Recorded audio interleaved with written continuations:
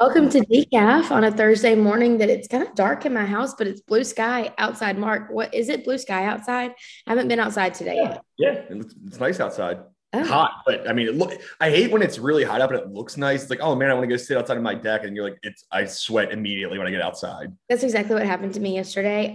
One of my friends from Michigan called and I was really excited to talk to her. And so I just put in my AirPods and started walking.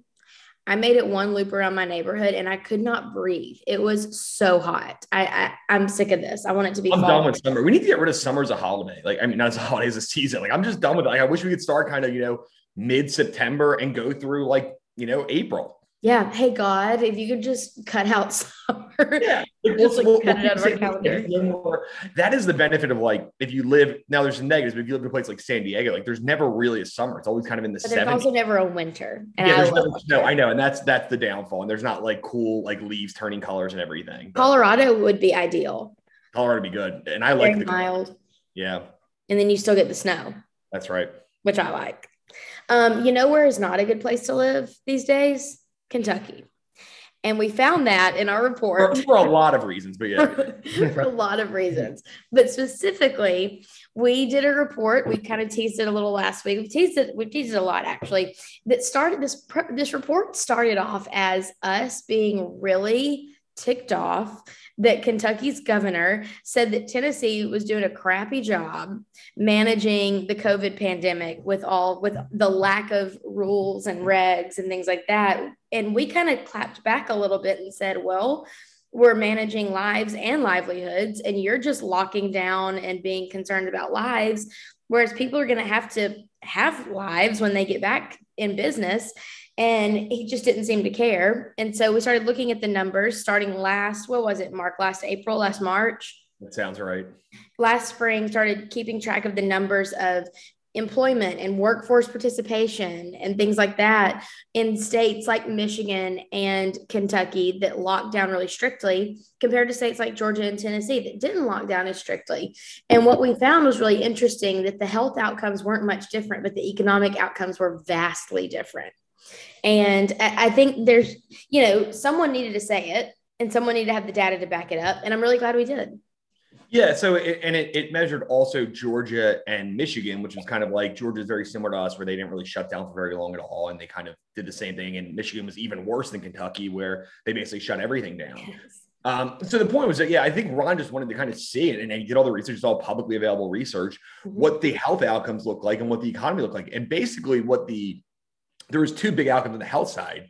The cases were almost the same in all four of them. They were negligible differences in the amount of cases, which is the only thing that actually matters when you're talking about shutdown. So the deaths is kind of not as relevant. I mean, it's sad, but it's not related to the shutdown because that has to do more with, the age of your population, Sure. obesity rates, things like that. Just like COVID transmission rates are what yeah, matters. exactly. Yeah. And what we found was that even if you count deaths, that there was no correlation at all. The Michigan had the most deaths, even though they had the biggest shutdown, and Kentucky had the least amount of deaths. So it was great that we really focused on the lives part to see, okay, how many lives did this save? Or not how many lives did it save, but how many people did not get COVID because of these policies? And the answer is pretty much none. But if you look at the numbers, I know Kentucky has I think it was 4 times as many people stop looking for jobs in Kentucky than in Tennessee, that the economic impact is so drastic. I think Kentucky lost 3.2 times more jobs than Kentucky did. I'm sorry, the other way around. Kentucky lost 3.2 times more jobs than Kentucky. And Tennessee did. Yes, gosh, I'm out of it today. But yeah, so it's a great report and we can attach it, but Ron did a great job because I feel like we talked about this so long. And I think a lot of people on the right have said, I don't think these shutdowns actually are doing anything other than shutting businesses down. So to say, hey, here's the numbers. We actually have this. It's not just kind of, some conspiracy right-wing talking point. In these 4 states, which we measured apples to apples, there was no difference in cases, but there was a hell of a lot of difference in economic outcomes. And we need to remember, when we say economic outcomes, we're not just talking about, the stock market economy. We're talking about small businesses that have gone out of business. We're talking about people who have lost jobs, who cannot get another job. So it's not even we saw some of the media coverage, well, we're not sure the long-term effects are, and there might not be any long-term effects to employment. Yeah, that might be true, but guess what? There is a long-term effect for that business that went out of business that will never go back in business again, right? Yeah. There is long-term effect for these individual people and families who have been hurt so badly because of these shutdowns that didn't do anything. And that's kind of what this is about. And we have this, the Delta variant, which is becoming a bigger deal. And we're starting to see shutdowns of some cities and mask mandates. But we can see what works. So as this comes out, we have a roadmap. Ron gave the roadmap. Don't shut places down. That's the roadmap. Do it. I mean, it's pretty simple. And, Mark and I had a lot of grace. If you go back and look at some of our early podcasts, we had a lot of grace of, we have no idea what's going on, so let's be safe. But then once we started to know what was going on and it wasn't a safety thing, things like Gretchen Whitmer in Michigan, we were like, hey, girl, you're not doing the right thing. And that was, I didn't call her girl, just to be clear. That was okay. Well, that was just Taylor. It was a bit. I called her Governor Whitmer to be, yeah. Anyway, we were like, you're not doing the right thing. And then now we have the numbers to back it up. And I was actually joking around with a friend who works on Capitol Hill yesterday.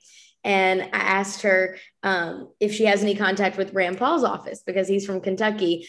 And we were just talking about the report and how she thought the Kentucky delegation was perceiving how Kentucky was handling things, even though they're in Washington. And I just told her that I love when we come out with reports like this, because I go out and talk to people about the numbers. And sometimes things that I say are slightly unpopular.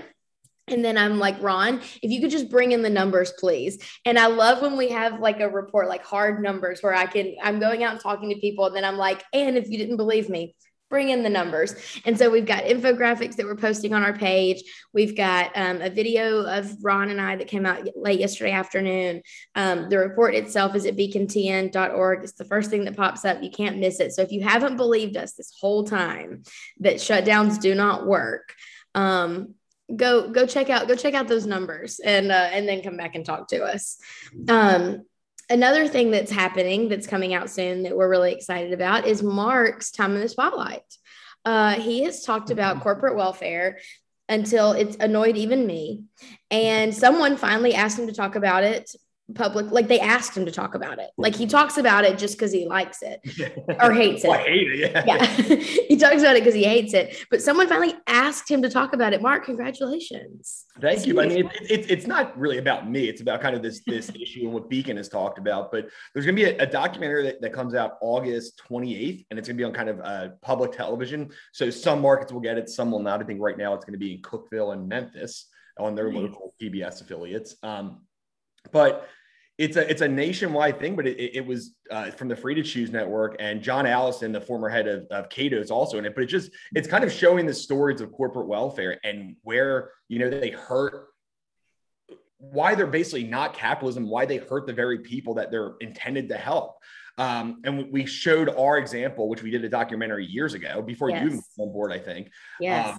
Of IKEA in Memphis. And that was the story they used. So they used IKEA getting a bunch of money from the city of Memphis. And they interviewed some of the people in our documentary who were local furniture store owners to say, this is so unfair. And we have an issue with corporate welfare generally, but I think the retail example is much worse than some of the other ones, because you're honestly making people you're basically putting small businesses to give money to their competitors to help put themselves out of business. So it's a really strident example of what capitalism is not.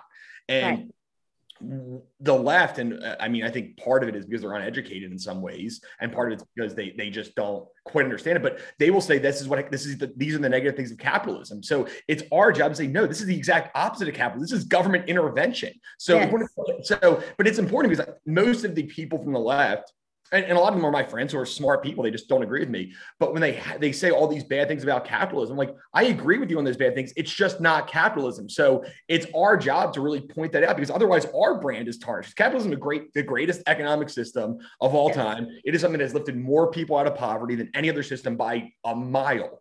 And and the fact that we're tarnishing it with these ideas of the government actually getting involved with the market, it's like, no, that's exactly the opposite. That's government intervention in the market. So I think it's an important point, and you have to tell the stories about the people who are really hurt by it. Because it's great when the local governments and the state government, they have this ribbon cutting ceremony and all the newspapers talk about all these new jobs created, but they don't focus on the current people there who are paying higher taxes because these new companies are coming in there. And we want all the competition in the world. We want Amazon here. We want all these places to come. We just don't think they should get advantages over their competitors. We don't think the government should work together with big businesses to hurt small businesses. That's not the role of government. So long story short, or I guess short story long in this case, it's a great documentary that shows some of the real negative effects of it from kind of a free market perspective. I like what you said about we want you to come here, we just don't want you to pay for it. I think I've realized in my late 20s that my political views can be summed up by this statement: do whatever you want to do, just don't ask me to pay for it. And my friends will ask me, well, but what are you? Like they want to know like a party or like an ideology. Like, no. I thought you were asking me for my answer. Sorry. You thought it was like Mad Libs. They'll ask me, what are you? And I'm like, I don't really know what I am specifically. All I know is that I believe you should be able to do whatever you want to do. Just don't ask me to pay for it. I really part of the reason you don't know what to believe in specifically is because I think that there's this idea that the Republican Party is, but a lot of them have done these things that we don't agree with, right? Even though, maybe in general, the Republican Party is better than, especially when you come to like fiscal issues. But when you talk about corporate welfare, I mean, that's a Republican issue, right? These are a lot of Republicans are the ones doing it. And somehow AOC is on our side. So it's like, and Rand Paul, which I'm happy about, but it's just one of those things that, and I actually wrote an op-ed about it, which might be published in the Federalist. We'll see, they're reviewing it right now, but about like how the reason the capitalism that it has such a negative connotation is because some of the things that Republicans have done that they say is capitalism or that these people are very capitalist, and it's the opposite. So it's important that we stay where we stand. And when the parties are not consistent, that's what Beacon does. We need to be consistent when the parties are not. Yeah. Wow. I like that. Let's get that printed on a t-shirt or bumper sticker. Let's get one for everybody. I love that. I think that's awesome. Let's keep talking about things throughout the state. Mark and I were just chatting before we hopped on here that there are so many great places to eat. I'm currently planning my birthday. I turn 30 in a month, and I was just talking to a friend this morning about planning where we're going to go have dinner. And I was thinking about like where I went last year and what I want to do. And there are just so many places even outside of Nashville that we're just obsessed with. I mean, Mom and I went to Chattanooga recently, and I took her to a place like there are so many places that are so good in Tennessee that we are spoiled and we are lucky. And one of the great things about Tennessee is where we live in Nashville, it doesn't take that long to get places. Like when I lived in Birmingham, it took 4.5 hours to get to Mobile. I never went to Mobile. I never got to enjoy it. But here it's like 3-ish hours to Knoxville, 3-ish to Memphis, 2 to Chattanooga. Like there are places you can go even just for a day trip or a weekend that I couldn't do the last place I lived. And so Mark, let's start with Nashville. What's your favorite in Nashville? And so me and you have also, I mean, for Beacon, we've traveled the state a lot. So, I mean, we've been to a lot of these places. So we're just going to talk about kind of the places that we've been that we really like food wise, kind of across the state. Cause I think we want to kind of do a best of series, kind of featuring some of the places that we like, maybe not best of, but best of Mark and Taylor that we've liked across the best of our highly esteemed opinions. Yes. We like to across the state, but I mean, I think that the easy answer for Nashville, and you're going to agree with me, but I mean, peg leg pork is clearly kind of the go-to best ribs I've ever had in my whole life. Great place. We've interviewed the owner. We've had one over caffeinated. It's been excellent. So we're really excited to go there. But no, that's a great place. And I think you probably have more of a bougie. What's your place that you go to in Nashville? My favorite is called Lou. It's in East Nashville. And I never even heard of that place. I feel like every new restaurant that happens, Taylor says that somebody should go there within like a week of it opening. Like, I don't even know I've never even heard of that place. Okay. To be fair, it's not that new. I went last year for my birthday, and I've been a bunch probably the last 3 years. I guarantee it. Okay. But it's really great. I actually was chatting. I had brunch there recently-ish and was chatting with the owner, and there was this like breakfast wine. And I was like, what is a breakfast wine? He was telling us this story about how he and his wife went to Paris, did all of these culinary classes, came back and opened this restaurant. So it's very French inspired. They have all these great wines. I would have to say it is currently my absolute favorite place. I'm thinking about going there for my birthday again this year. I love it so much. So that's my Nashville recommendation always. Okay. So that's, and we're just going to pick some other places, right? We don't have to be as specific, but across the state that we really like. So I'm going to start one of the most underrated places I think is so Main Street Pizza in Johnson City. It's a very underrated place. They have excellent pizza. They have a jukebox, which I just nailed Nickelback last time. Mark loves the jukebox. Oh man! And by myself, I was eating lunch by myself like 2. I'm like, yeah, I'm gonna play some Nickelback in Daughtry in the jukebox. And I did the whole Kitmore album. It was great. I'm embarrassed. Main Street Pizza in Johnson City is a great one. Stock and Barrel in Knoxville, an obvious, incredible burgers, great atmosphere, great beers, a great place to watch a game. They make their buns there. I did know that. Yeah. And they use Benton's bacon too, which is so classy. That's what Lou serves, Benton's bacon. Oh, do they? Okay, so maybe I will try then. Yeah, but Taco Bell's incredible. Like the best burger in the state, I think. And they just came to Nashville too. There's one across from actually Peg Leg Porker. So that area, you can get the best burger in Nashville and the best ribs too. They have a burger, I actually went there recently, with goat cheese and jalapeno pepper jelly on it. It's like, it is so, so, so good. My stomach was hurting so bad afterwards because I ate it very fast, but it was really good. Also in Knoxville, Babalu is a place that opened in Birmingham for a while. It's closed now. The Birmingham location is closed, but I loved it when I lived in Birmingham because they have like tapas and great margaritas and little tacos and stuff. I took Mark there one time and I'm pretty sure he got beer. Oh, that was the place with the taco. Oh, okay. Yeah, that was fine. Yeah, you got chorizo, queso, potatoes, and beer. I like the chorizo queso. That was really good. I do remember that now. Yeah, you loved that. Okay, Memphis, I think we both agree. Maybe. What's your Memphis? Central Barbecue. Oh, so that's not my number one in Memphis. No, okay. Now I will say I don't like this is really a hot take. I don't like a lot of the Nashville barbecue places. Like I don't really like Martin's. I don't like Edley's. What? I don't like Edley's. I don't like Edley's. I don't like any of that. And so anytime I would have to go to Memphis for work, I could go anywhere that I could get like a martini or anything. No, I went and sat at Central Barbecue at the bar, small nachos, collard greens, beer. Like that is my go-to at all times. Yeah, Central's really good. I'm gonna say one that's gonna be popular. Like Cozy Corner is my favorite one. I mean, they have the best. They have the best barbecue in the city. I think most Memphians would say that. But the one that I really like, which I don't think is as popular, but when I talked to Braden about it, but Corky's, the original Corky's is there, which is different than the other ones. And it's right off Beale, and they have just excellent ribs. It's the same way that like Uno Pizzeria, like the original Chicago one's different than the rest of the chains. Like they have the deep dish, but Corky's is wonderful. I mean, their chicken fingers. They have the best chicken fingers I've ever had. I will say that they're so good. Have you been to the original one in Memphis? No. I'm sure the chicken fingers are no different. But you should try it because it's right off the Beale. It's very good. And then the other one, which is it's like a tourist trap, but like the Rendezvous is still good. I mean, like it's a good place to go. I love the atmosphere. Sure. I get that the ribs might be a little bit overrated based on kind of a tourist trap, but they're really good still. Where did we go that one day? It was like in the afternoon, and we wanted a beer. Flying Saucer. Flying Saucer is great. Yeah, it's a great. I mean, their food's okay, but it's great food. But it was just like it's fun to see all the different beers. And then a few years ago in Chattanooga, I don't want to leave out Chattanooga because it's closest to my home. But I went with some friends and we went to Flying Squirrel. Have you ever heard of that? I have, yeah. The building itself is like really trippy and cool, and I loved it. I thought it was such a fun vibe, really good food.